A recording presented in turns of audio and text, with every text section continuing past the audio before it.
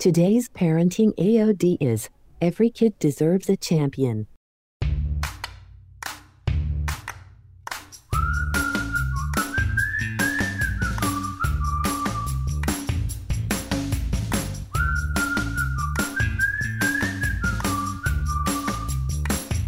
Welcome back to the Parenting Advice of the Day show on everythingaboutparenting.com. Today's advice comes from Rita Pierson. Let's listen.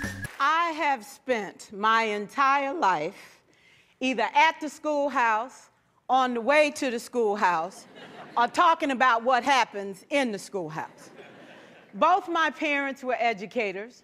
My maternal grandparents were educators. And for the past 40 years, I've done the same thing. And so needless to say, over those years, I've had a chance to look at education reform from a lot of perspectives. Some of those reforms have been good, some of them have been not so good. And we know why kids drop out. We know why kids don't learn. It's either poverty, low attendance, negative peer influences. We know why. But one of the things that we never discuss, or we rarely discuss, is the value and importance of human connection. Relationships. James Comer says that no significant learning can occur without a significant relationship. George Washington Carver says all learning is understanding relationships. Everyone in this room has been affected by a teacher or an adult. For years, I have watched people teach. I have looked at the best and I've looked at some of the worst. A colleague said to me one time, they don't pay me to like the kids. They pay me to teach a lesson. The kids should learn it. I should teach it. They should learn it. Case closed. Well, I said to her, you know, kids don't learn from people they don't like.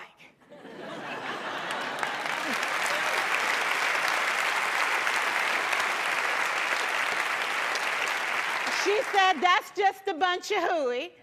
And I said to her, well, your year is going to be long and arduous, dear. Needless to say, it was. Some people think that you can either have it in you to build a relationship or you don't.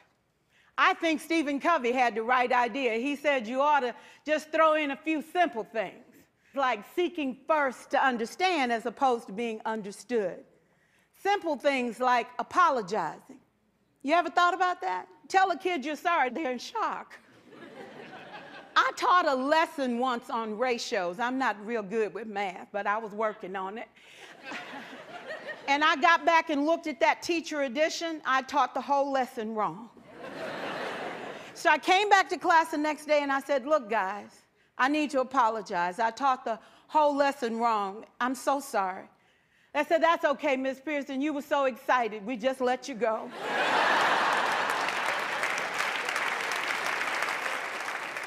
I have had classes that were so low, so academically deficient that I cried.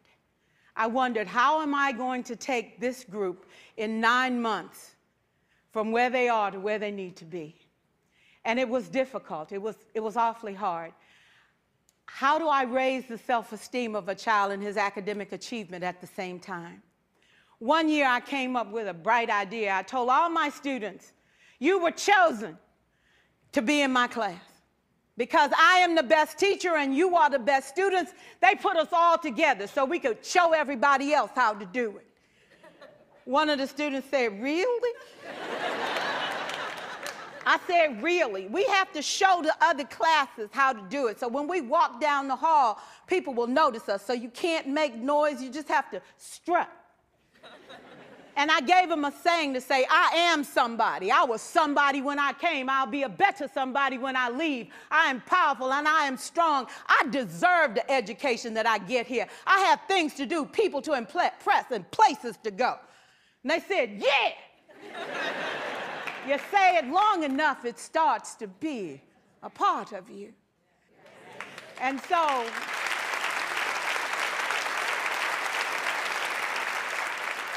I gave a quiz, 20 questions.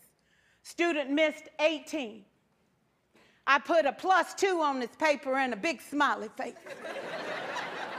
He said, Miss Pierson, is this an F? why'd you put a smiley face? I said, because you on the roll. You got 2 right, you didn't miss them all. I said, and when we review this, won't you do better? He said, yes, ma'am, I can do better.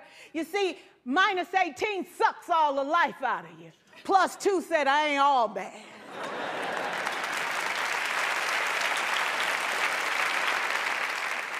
For years, I watched my mother take the time at recess to review, go on home visits in the afternoon, buy combs and brushes and peanut butter and crackers to put in her desk drawer for kids that needed to eat, and a washcloth and some soap for the kids who didn't smell so good. See, it's hard to teach kids who stink. And kids can be cruel. And so she kept those things in her desk, and years later, after she retired, I watched some of those same kids come through and say to her, you know, Miss Walker, you made a difference in my life. You made it work for me. You made me feel like I was somebody when I knew at the bottom I wasn't. And I want you to just see what I've become. And when my mama died 2 years ago at 92, there were so many former students at her funeral.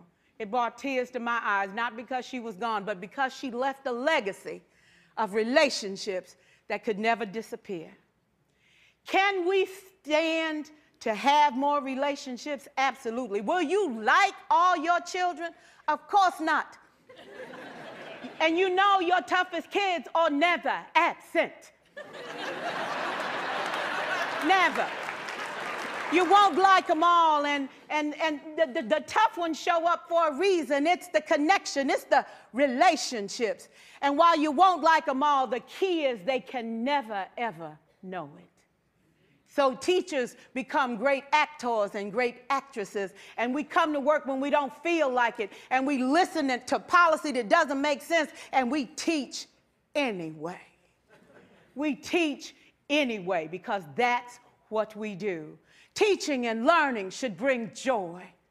How powerful would our world be if we had kids who were not afraid to take risks, who were not afraid to think, and who had a champion? Every child deserves a champion, an adult who will never give up on them, who understands the power of connection and insists that they become the best that they can possibly be. Is this job tough? You betcha. Oh, God, you betcha. But it is not impossible. There it was, today's parenting advice of the day.